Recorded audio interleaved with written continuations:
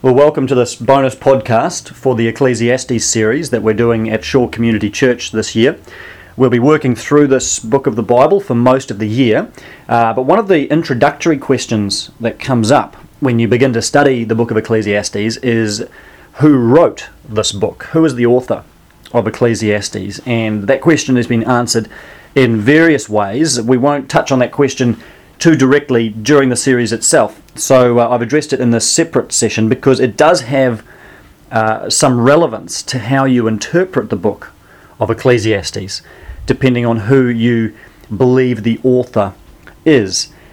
At first glance, that seems like a reasonably straightforward question with a reasonably simple answer, because in the first chapter of Ecclesiastes there's a couple of quite direct references to the author of this book, or at least who the author seems to be. In chapter 1, in the very first verse, it says, "The words of the teacher, son of David, king in Jerusalem," which sounds a lot like King Solomon. And then in verse 12, it says, "I, the teacher, was king over Israel in Jerusalem." Then again in verse 16 of chapter 1, "I have grown and increased in wisdom more than anyone else who has ruled Jerusalem before me." So those references taken together certainly sound like the author of Ecclesiastes is King Solomon. Solomon, after all, was David's son. He was the king over Israel, the king from Jerusalem.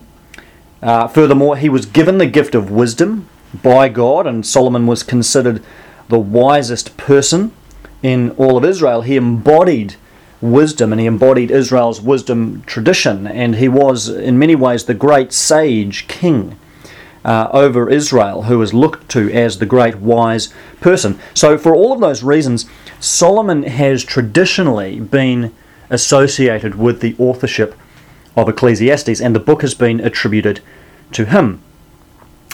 But on closer inspection, there are some problems with this theory that Solomon is the author of Ecclesiastes. In fact, the problems start to arise in the very same verses that we've just looked at, which have led many to conclude Solomon is the author.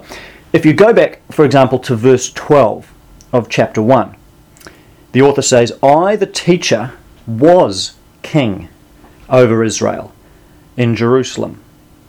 It's significant there that the past tense is used in that verse. So this is written from the perspective of somebody who was Israel's king, but is no longer their king. And yet Solomon himself, when you read the account of his life, especially 1 Kings chapter 11, we find that Solomon died in office. In other words, he died while he was still the king. There is no point in his life where he could have looked back and said, "I was the king over Israel," because he was the king right up until the moment that he died.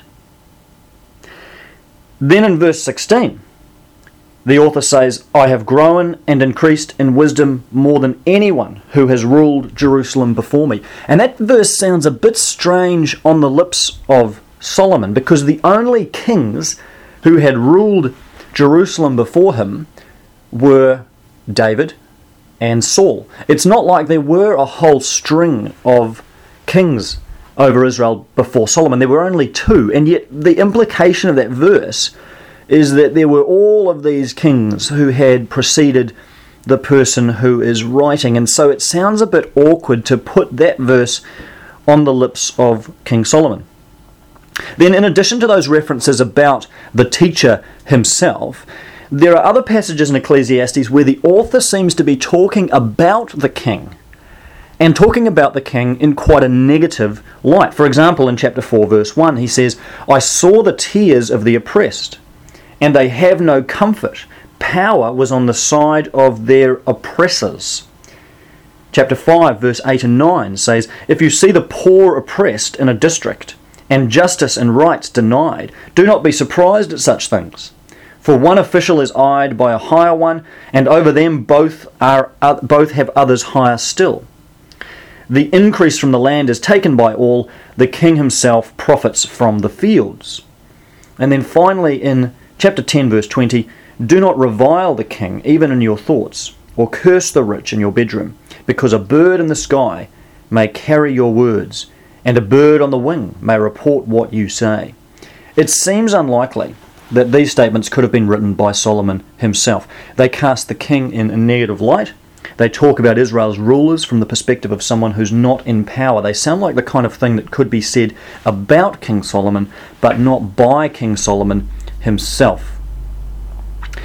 Then, as well as references within the book which cast some questions over Solomon as the author of Ecclesiastes, you have issues of language in the book itself. Ecclesiastes is written in Hebrew, like the rest of the Old Testament, but it's written in Hebrew that's very unusual and is different to all the other books in the Old Testament. Most scholars consider that Ecclesiastes bears a lot of similarity to Aramaic, which is a much later form of Hebrew, an adaptation really of the Hebrew language, which suggests that it's written in a later time period when Aramaic was being used. It contains words that certainly sound Aramaic, and even words that have been borrowed, it seems, from the Persian language, which would have influenced Hebrew far later than Solomon's day. The syntax and the grammar of the book all seem to come from a much later period, and simply through these linguistic concerns alone, most scholars date the book somewhere between the 5th and 2nd centuries BC, which is hundreds of years later than Solomon's time. So the language factors in the book seem to point away from Solomon's day towards a later period when Hebrew was being influenced particularly by Aramaic, and then the importation of these Persian loanwords as well. So you have some questions that are being raised about Solomon as the author of Ecclesiastes, and so that leads us to the question, well, if Solomon isn't the author of this book, who is? And you have to remember that Solomon himself is never mentioned as the author of the book. There's nowhere that his name is actually used. The name of the predominant voice in the book is simply mentioned as the teacher. I, the teacher, was king over Israel. And that word, the teacher, is the Hebrew word kohelet. And that literally means one who gathers.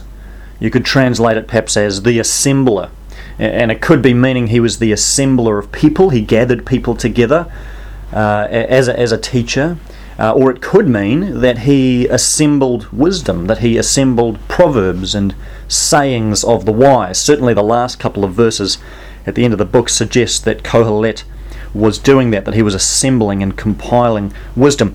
The Greek translation of Kohelet is Ecclesiastes, and that's where we get the title of this book. And again, literally the word points us to the gathering, the one who gathers, a bit like the word ecclesia, which is the word for church in the New Testament, the gathering of people together.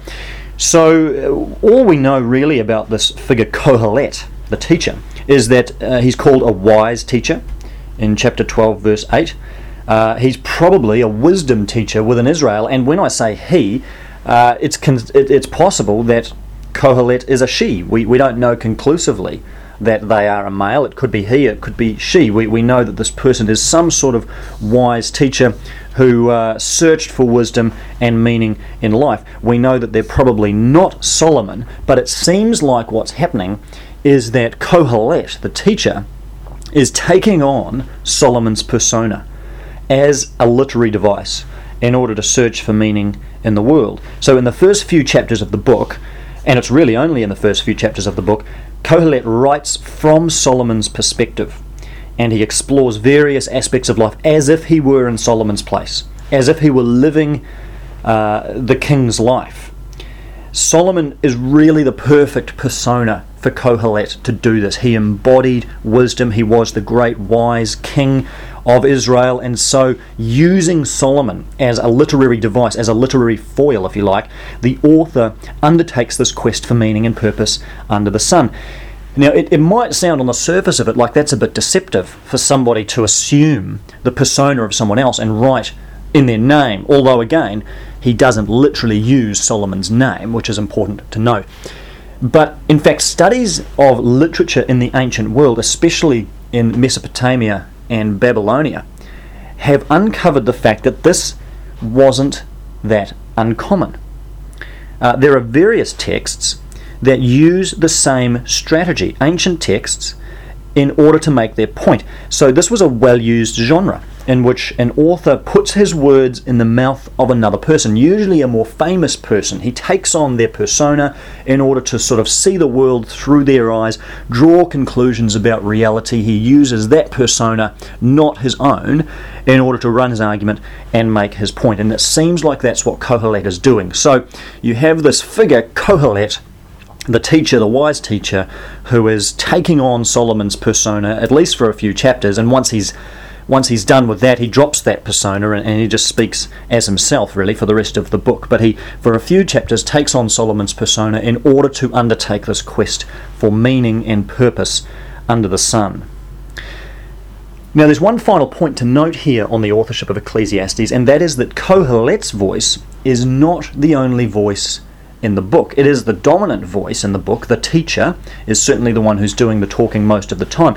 But on close inspection, you find the presence of another voice. Kohelet is sometimes referred to in the third person, which means it can't be him speaking at that point. He's referred to as the teacher by a third person. This happens specifically at the beginning of the book, if you look at the first 2 verses of chapter 1, and then again at the end of the book in chapter 12 verse 9, and even once in the middle of the book in chapter 7 verse 27, Kohelet's referred to in the third person. So these references suggest that at points in the book it's not Kohelet himself that's speaking, but another person. And this other voice, this other person, really functions as a narrator in the book of Ecclesiastes. He comes in right at the beginning for the first 11 verses. He introduces Kohelet, he introduces the wisdom of Kohelet, gives a little succinct summary of Kohelet's theology, if you like, or Kohelet's search for meaning and the absence of meaning that Kohelet finds in the world.